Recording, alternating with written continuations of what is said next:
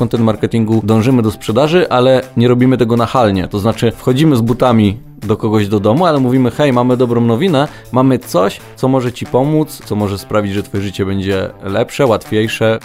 Reklama w telewizji albo w radiu jest dzisiaj bardziej wspomagaczem reklamy w internecie niż takim pierwszym źródłem dotarcia do odbiorcy. Content marketing to jest tak naprawdę treść połączona z wideo, z audio, z podcastami, z wszystkim, co daje wartość i może pomóc potencjalnemu odbiorcy, potencjalnemu klientowi nawet.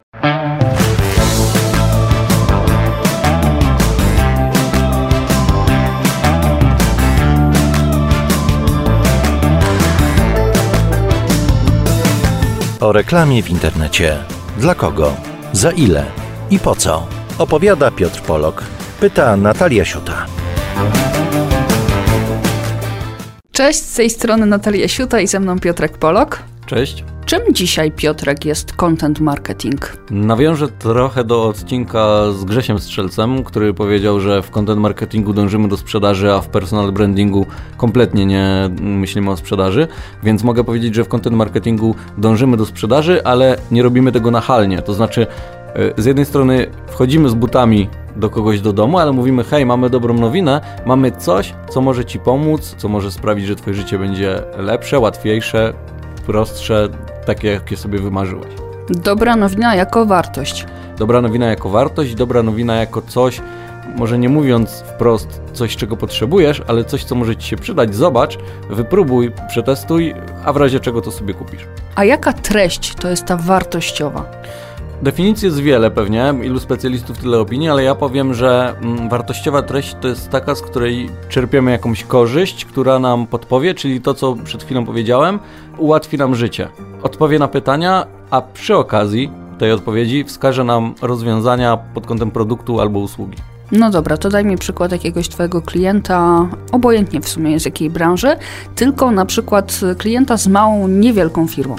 Takim przykładem są głównie firmy usługowe, czyli na przykład zakład wulkanizatorski albo stomatolog. To są osoby, które budują swoją markę, budują zaufanie do ludzi, a jednocześnie wychodzą z produktem, usługą, w tym przypadku usługą jak stomatolog czy wulkanizator. Opisując na blogu, wykorzystując bloga oraz inne platformy zewnętrzne, ale skupmy się na blogu, opisując to, co robią, czyli na przykład jest zabieg wybielania zębów, opisują, jak to robią, jaką metodą, dlaczego warto, jakie są przeciwwskazania, bo to też ważne, żeby nie mówić tylko o zaletach, ale również o wadach, więc to już też pokazuje trochę profesjonalizm, że nie chcesz tylko zarabiać, ale również mówisz: nie wezmę od Ciebie pieniędzy, nie zrobić tego zabiegu, bo on jest dla Ciebie nieodpowiedni. To pokazuje, że nie robisz tego tylko dla pieniędzy, ale chcesz pomóc ludziom. Zależy Ci na tym, żeby przychodzili do Ciebie ludzie, którzy będą zadowoleni, a tym, których nie możesz obsłużyć, mówisz im to wprost. Bo nie dla wszystkich jest dany zabieg, nie dla wszystkich jest dana usługa, nie wszyscy mogą korzystać z danego produktu. I to jest fajne, że znajdujesz wartościową treść, która odpowiada na Twoje pytania, jak najszybciej wybielić zęby. I masz na przykład 3 metody, ale z tych 3 metod tylko 2 są skuteczne, jedna jest bardzo niebezpieczna.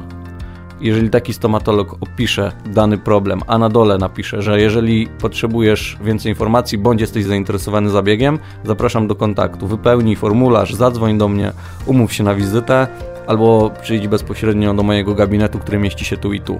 I w tej treści, o której mówimy, bo pytasz o tego klienta i wartościową treść, jeżeli klient opisze to bardzo merytorycznie, a znajdziesz tam nawet błędy, to może to budzić większe zaufanie niż to, że ten tekst był tak bardzo dopracowany i chciał być tak dobry, że aż niewiarygodny.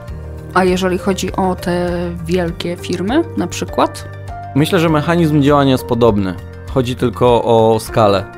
No i często też o dotarcie do konkretnego klienta, do konkretnej grupy klientów, odbiorców, bo produkty, usługi mogą się różnić. Jeżeli jest większa firma, która ma lokalne placówki, to można powiedzieć, że ona rywalizuje z lokalnymi biznesami, tak? Ale jeżeli mamy firmę, która ma produkty premium, to ona też trochę inaczej podchodzi do tego content marketingu, też szuka innej grupy odbiorców, ale schemat działania, czyli publikacje blogów, artykułów sponsorowanych czy notatek prasowych jest podobny, tylko inna skala, czyli znowu inne pieniądze wchodzą w grę, czyli budżet przekłada się na ilość opublikowanych artykułów w danym miesiącu na przykład. Generalnie w content marketing, a propos tych dużych firm, wchodzą banki, markety, salony samochodowe, dealerzy samochodowi, bo widzą w tym dzisiaj wartość taką, jak na przykład kilka lat temu widzieli w reklamie telewizyjnej albo w reklamie radiowej, bo pierwsza rzecz, jaką dzisiaj robisz, to szukasz informacji w internecie. Tak jak mówiliśmy w jednym z odcinków, reklama w telewizji albo w radiu jest dzisiaj bardziej wspomagaczem reklamy w internecie niż takim pierwszym źródłem dotarcia do odbiorcy.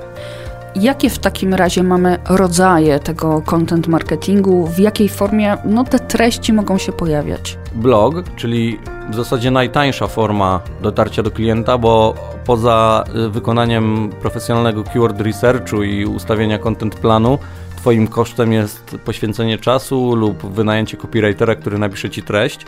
Natomiast ta treść musi się opierać też o potwierdzone informacje. To znaczy, jeżeli chcesz przekazać copywriterowi, że ma stworzyć tekst dotyczący rankingu produktów, to on potrzebuje i tak od Ciebie informacje, jakie mają parametry te produkty, dlaczego warto wybrać ten, a nie ten oraz czym one się przede wszystkim różnią.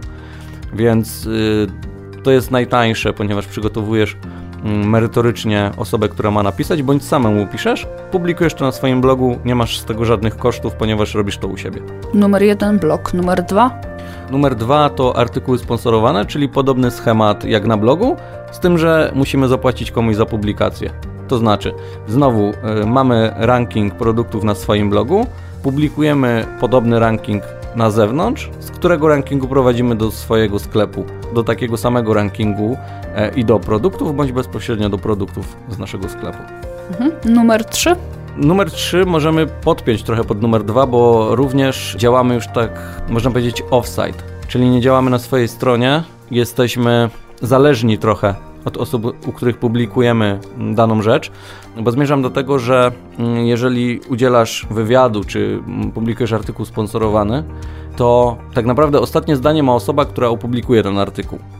Tak samo jeżeli udzielasz komentarza do konkretnej sprawy, też nie do końca masz wpływ na to, co zostanie opublikowane. Możesz wypowiedzieć się na 5 zdań, w których 2 zdania to jest reklama Twojej firmy, ale nie masz do końca pewności, czy to wszystko, co powiedziałeś, zostanie opublikowane. Neutralna wypowiedź może być, natomiast Twoja reklama nie przejdzie. I teraz musisz ułożyć Twoją wypowiedź w taki sposób, żeby mimo wszystko pojawiła się cała wypowiedź bez nachalnej reklamy. Content marketing to jest tylko słowo pisane, o którym już wspomniałeś, czy to jest też treść podawana w zupełnie innej formie? Content marketing to jest tak naprawdę treść połączona z wideo, z audio, z podcastami, z tym, co my teraz robimy, z wszystkim, co daje wartość i może pomóc potencjalnemu odbiorcy, potencjalnemu klientowi nawet, do tego, żeby podjął decyzję zakupową albo usługową jakąś i wytłumaczyć mu, jaki jest problem i jak należy go rozwiązać oraz kto może mu pomóc. Decydujesz się tylko na jedno, czy przeplatasz to? Ja osobiście i polecam to też moim klientom w rozmowach, prowadząc bloga, uzupełniam go właśnie o nasze podcasty oraz o filmy, które nagrywałem z Klaudią z Red Element. Chodzi o to, żeby czytelnika też nie znudzić, potencjalnego odbiorcy nie znudzić, bo są osoby, które chcą przeczytać, są osoby, które wolą posłuchać podcastu w samochodzie na przykład, są osoby, które chcą zobaczyć krótkie wideo i powiedzieć, dobra, wiem, może nie wszystko, ale te podstawy, o które mi chodziło, są dla mnie jasne, mogę zapytać o informacje albo tutaj, albo szukać gdzieś indziej, bo pamiętaj o tym, że content marketing, podobnie jak rozmawialiśmy o marketingu wizerunkowym, to nie jest gwarancja sprzedaży, to nie jest gwarancja sukcesu. Grzesiu w personal brandingu też o tym powiedział, że to nie jest tak, że prowadząc działania, równocześnie zwiększasz swoją sprzedaż. Jeżeli masz pomysł dobry na content marketing, to zwiększysz swoją sprzedaż, natomiast przy dostarczaniu słabej treści może to być broń niebosieczna, bo ludzie powiedzą, straszne głupoty wypisuje, straszne głupoty opowiada, koleś prawdopodobnie nie zna się na tym, co robi, a chce nam pomagać na przykład. A infografiki też na przykład wplatasz? Tak, infografiki plus teksty, na których czasami się może nie tyle wzoruję, co sprawdzam po prostu informacje dotyczące statystyk. Do tego też wtedy wklejam źródło, żeby artykuł był bardziej wiarygodny.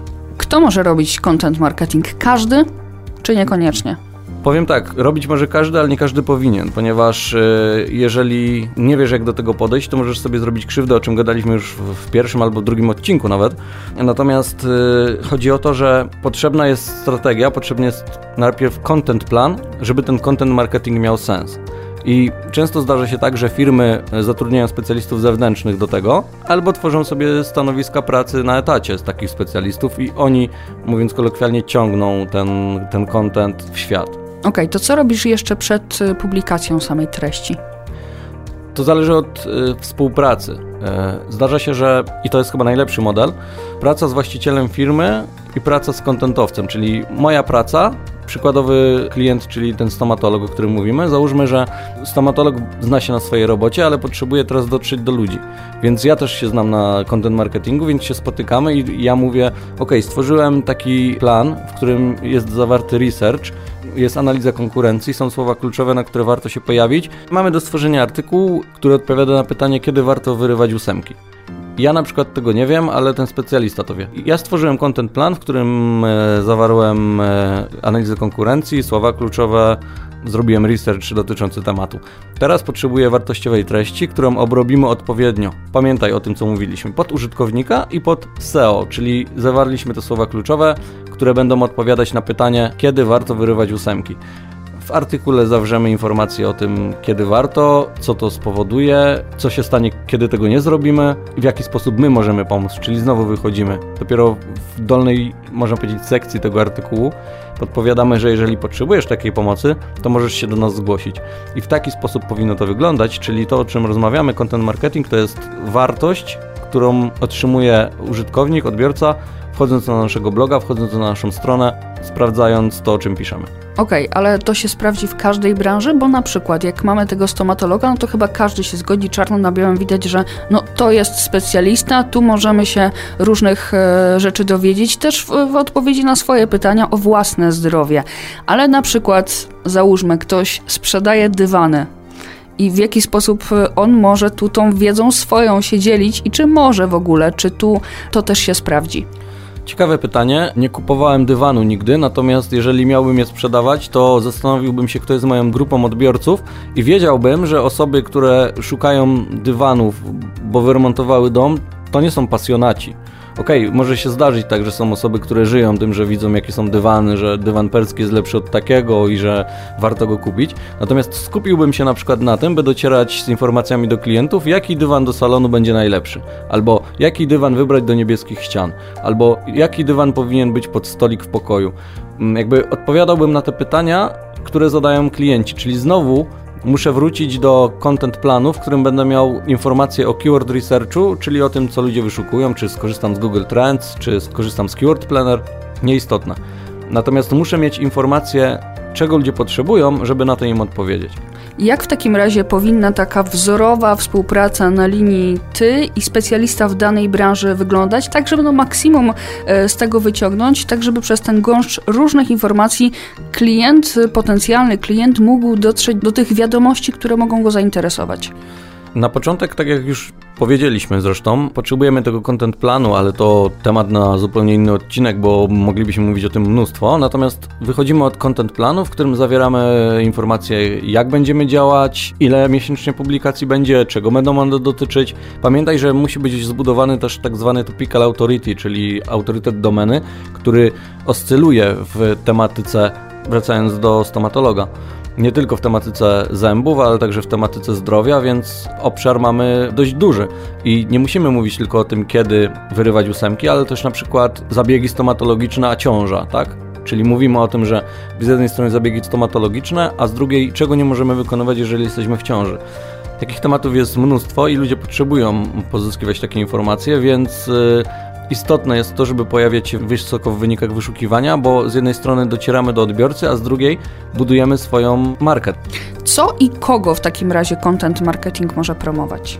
Nie ma tutaj spersonalizowanej jednej osoby albo jednej usługi, bo jest to zarówno dla produktów i dla usług, więc content marketingiem może się posługiwać każda firma, więc każdego to wypromuje, tylko to jest to, o czym mówimy. Jeżeli mamy produkować thin content, czyli słabej jakości content, którego jest dużo, ale nic nie wnosi, no to nie ma sensu prowadzenia działań, nawet jeżeli jesteśmy dużą marką, bo bardzo szybko możemy sobie nasz brand i nasz dotychczasowy wizerunek szybko zepsuć.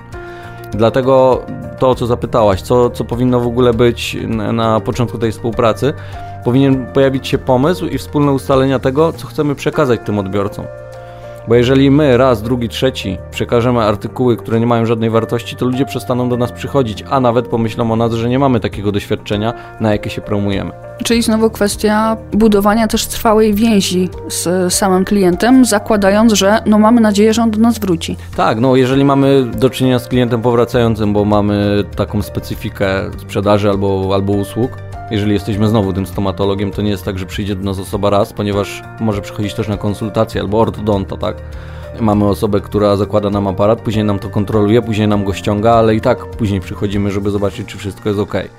Więc musiałaś znaleźć jakoś tego ortodontę, załóżmy. Pierwsze co zrobiłaś, wpisałaś, załóżmy, stomatolog Katowice opinię, albo gdzie założyć aparat. Na takie słowa kluczowe też powinniśmy się pozycjonować jako specjaliści, bo wtedy tłumaczymy i znowu wracamy do tego, o co zapytałaś. Czy to ma być tylko treść? Nie. Stomatolog, ortodonta to jest bardzo dobry przykład wideo, choć może się wydawać, że to jest nieestetyczne, tak, bo pokazujemy jednak jamę ustną i tak dalej, natomiast możemy zrobić to na... Ale na przykład gabinet chciałabym zobaczyć. Tak, dokładnie. Chcesz zobaczyć gabinet, chcesz zobaczyć osobę, która będzie Cię obsługiwać, która będzie Cię leczyć w zasadzie, można powiedzieć. Musisz zbudować zaufanie. Dlatego tak ważne są zdjęcia na stronach i to do czego wracam. Jeżeli będziemy zakładać aparat, dobrze nagrać wideo, gdzie ortodonta mówi: ja jestem Jan Kowalski, założę Tobie aparat, zrobię to w ten sposób, zobacz tutaj na szkielecie, gdzie pokazuję na modelu to, jak ten aparat wygląda, jak powinny wyglądać przygotowania do założenia tego aparatu, o czym musisz pamiętać po założeniu, jakie mogą być ewentualnie powikłania, jak będziesz się czuć. Wszystko to opowiedzieć, bo wtedy wiesz już, do kogo idziesz i masz taką myśl, że ta osoba może się Tobą dobrze zaopiekować. Oczywiście później wracamy do tematu, w którym w odcinku z Klaudią rozmawialiśmy, czyli kreowanie tego wizerunku, tak, opinie, wychodzenie do ludzi, budowanie więzi i tak dalej. Natomiast pierwszy strzał to jest wejście na Twoją stronę, zobaczenie, kim jesteś, zobaczenie, czy się w ogóle znasz, a potem zastanowienie się, czy do Ciebie przyjdę. W przypadku ortodonty, o którym wspomniałeś, wolałbyś namówić pacjenta do tego, żeby uczestniczył w tym nagraniu od początku do końca, żeby ortodonta tłumaczył mu, co po kolei będzie robił, jaki będzie ten proces zakładania samego aparatu ortodontycznego, czy jednak robić to typowo na modelu, siedzi pani doktor i tłumaczy?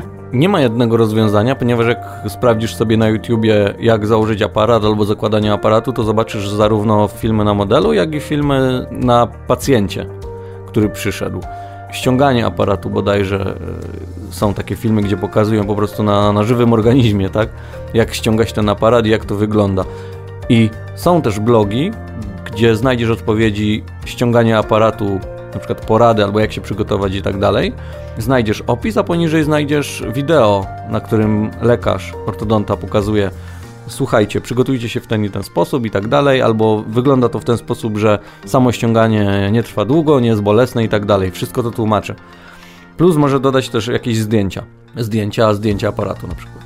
Więc nie ma jednoznacznej odpowiedzi na to. Trzeba robić to w ten sposób, żeby raz było to wiarygodne, dwa wyszło naturalnie, bo jeżeli ktoś widzi, że ortodonta nie do końca czuje się dobrze przed kamerą, to może go to zniechęcić, więc też trzeba wybrać sobie swoją drogę. Może lepiej czuje się przed mikrofonem, nagrywając podcast, a nie przed kamerą. Ścieżek jest wiele, trzeba to wypróbować, nie ma co skupiać się na jednym źródle. Dobrze byłoby mieszać i wiązać i przeplatać te źródła, natomiast jeżeli dobrze czujesz się przed mikrofonem albo dobrze Ci się pisze, to możesz przy tym pozostać. W przypadku podcastu też kwestia, nie tylko podcastu, też kwestia umiejętności przekazywania tej wiedzy, bo możesz mówić językiem specjalistycznym, ale w momencie, kiedy przychodzi pacjent świeży, zupełnie nie zna tematu, to nie zrozumie. Potem już jak ma wizytę co parę tygodni, no to już się zapoznaje z tymi hasłami, ale chcesz to kierować jednak do kogoś, kto jest nowym klientem. Dokładnie, ale też w drugą stronę musimy na to popatrzeć, że jeżeli kierujemy produkt na przykład do lekarzy, już obracając się w tej tematyce medycyny i zdrowia, jeżeli masz produkt, który kierujesz do lekarza, stomatologa na przykład, to powinnaś właśnie w jego żargonie się obracać i używać tych nazw. Ja nie mówię, że cały artykuł powinien być zlepkiem słów w żargonie medycznym, ponieważ to też ze skrajności w skrajność nie bardzo, natomiast dobrze jest pokazać, że wiesz, o czym piszesz, co posiadasz, co sprzedajesz i że potrafisz pomóc ewentualnie w doborze tego produktu albo w doborze konkretnej usługi. Więc jeżeli nagrywasz w drugą stronę, znowu jeżeli jesteś ortodontą i nagrywasz, to używaj słów z branży, ale tłumacz je. A jak ważne jest to, żeby skoro ta treść może być w różny sposób serwowana, czyli na przykład mamy wideo, mamy tekst pisany, mamy audio, mamy jeszcze do tego infografikę i chcemy to wszystko w wielkim tekście, długim tekście jednak urozmaicić i wszystko wrzucić, na przykład na bloga. To w jaki sposób to rozplanować też na tym blogu, na tej stronie, żeby jednak skupić tę uwagę? Bardzo prosto. Zasada odwróconej piramidy. Czyli najważniejsze informacje dajemy na samą górę, przeplatamy to wideo, które też jest istotne z punktu widzenia nas, bo przekazujemy tak naprawdę to samo w tekście, co powiedzieliśmy na wideo, więc umieszczamy to na samą górę, a potem te najmniej istotne informacje na samym dole, czyli jeżeli ktoś będzie zainteresowany, to przeczyta sobie więcej, a jeżeli te maksimum informacji, które chciał uzyskać, już uzyskał, to on sobie zdecyduje, czy zamknie ten artykuł, czy jednak z tobą się skontaktuje. A jeżeli chodzi o reklamy, które wskakują nam na stronę, można je rozplanować tak umiejętnie, żeby one nie zaskakiwały tak negatywnie naszego potencjalnego klienta? Moim zdaniem ta higiena związana z reklamami jest bardzo potrzebna, bo jeżeli na twojej stronie internetowej pojawią się 2 małe okienka z reklamą i jest zachowana ta estetyka podziału tekstu a reklamy, to jest w porządku. Natomiast na różnych portalach informacyjnych jest sporo reklam i zanim dojdziesz do informacji, musisz kliknąć 5 razy, żeby zamknąć daną reklamę, albo masz tylko kawałek tekstu, a po przejściu na kolejną stronę znowu masz reklamę, a pod tą reklamą dopiero tekst. Więc jest to też tak często zaplanowane, natomiast jeżeli ty prowadzisz bloga, na którym nie masz dochodu z tak zwanego AdSense, czyli nie zarabiasz na reklamach wyświetlanych przez Google, no to nie ma nawet potrzeby, żeby tworzyć takie okienka. A co w przypadku, kiedy chcemy zrobić na przykład wideo i chcemy mieć tekst? Co robimy, w jakiej kolejności? Wiesz co, mieliśmy taki przypadek w ostatnim czasie, gdzie klient zdecydował się, żeby stworzyć dla niego teksty na bloga, a on według tych tekstów stworzy sobie wideo na YouTubie. Odradziliśmy mu, ponieważ powinien wyjść najpierw od scenariusza tego, co zawrze się w filmie, a potem dopiero ten film opisać na blogu. Bo wyobraź sobie sytuację, gdzie opisujemy tekst na blogu, a dopiero potem tworzymy na podstawie tego tekstu wideo. Wydaje mi się, że 50% albo 60% istotnych informacji nie jest zawartych w tym tekście, więc film nie będzie pełnowartościowy. Bo wtedy sztywno trzymasz się tego, co już masz. Dokładnie, sztywno trzymasz się tego, co już masz, a jeżeli zrobisz sobie scenariusz i wiesz, że w tym scenariuszu chcesz powiedzieć o tym i o tym, to mimo tego scenariusza może ci się przypomnieć, a dobra, to powiem jeszcze o tym, czyli nie do końca reżyserujesz sobie swój film. Robisz czasami taką improwizację też, a dopiero potem tworzysz sobie tekst już na spokojnie, kiedy to wideo jest zrobione, czyli najpierw opieramy się na scenariuszu pod film, albo nie robimy scenariusza, tylko po prostu nagrywamy, stawiamy kamery i nagrywamy film, a potem dopiero to przepisujemy na blog. Przykładu też daleko nie musisz szukać, tak jak u nas, nie? Zaplanujemy sobie coś i idziemy tym torem? Chyba no nigdy. Właśnie nie, a później pojawia się na blogu właśnie ta rozmowa już w okrojonej wersji, można powiedzieć. Bo pamiętajmy o tym też, że słowo mówione i pisane to jest różnica i zdarzają się sytuacje, gdzie ludzie używają transkrypcji i robią słowo w słowo i źle się to czyta, tak? Tak jak masz dosłowne tłumaczenia z języka angielskiego, czasami nie ma to sensu. Dlatego bawiąc się w content marketing i publikując tekst na blogu, który jest transkrypcją, i tak warto go przeredagować, żeby brzmiał, mówiąc kolokwialnie, po ludzku. Podsumowując, Piotrek, z content marketingu mogą korzystać wszyscy, wszystkie branże? Mogą korzystać wszyscy, jeżeli odpowiednio stworzą sobie plan, znajdą sobie odbiorcę i będą mieć wartościowe, czyli o tym, czego się trzymamy, wartościowe teksty, wartościowe informacje do przekazania. Bo pamiętajmy o tym, że bardzo łatwo jest zacząć, ale bardzo trudno jest utrzymać tego odbiorcę, a nawet możemy na tym stracić. O reklamie w internecie. Dla kogo? Za ile? I po co?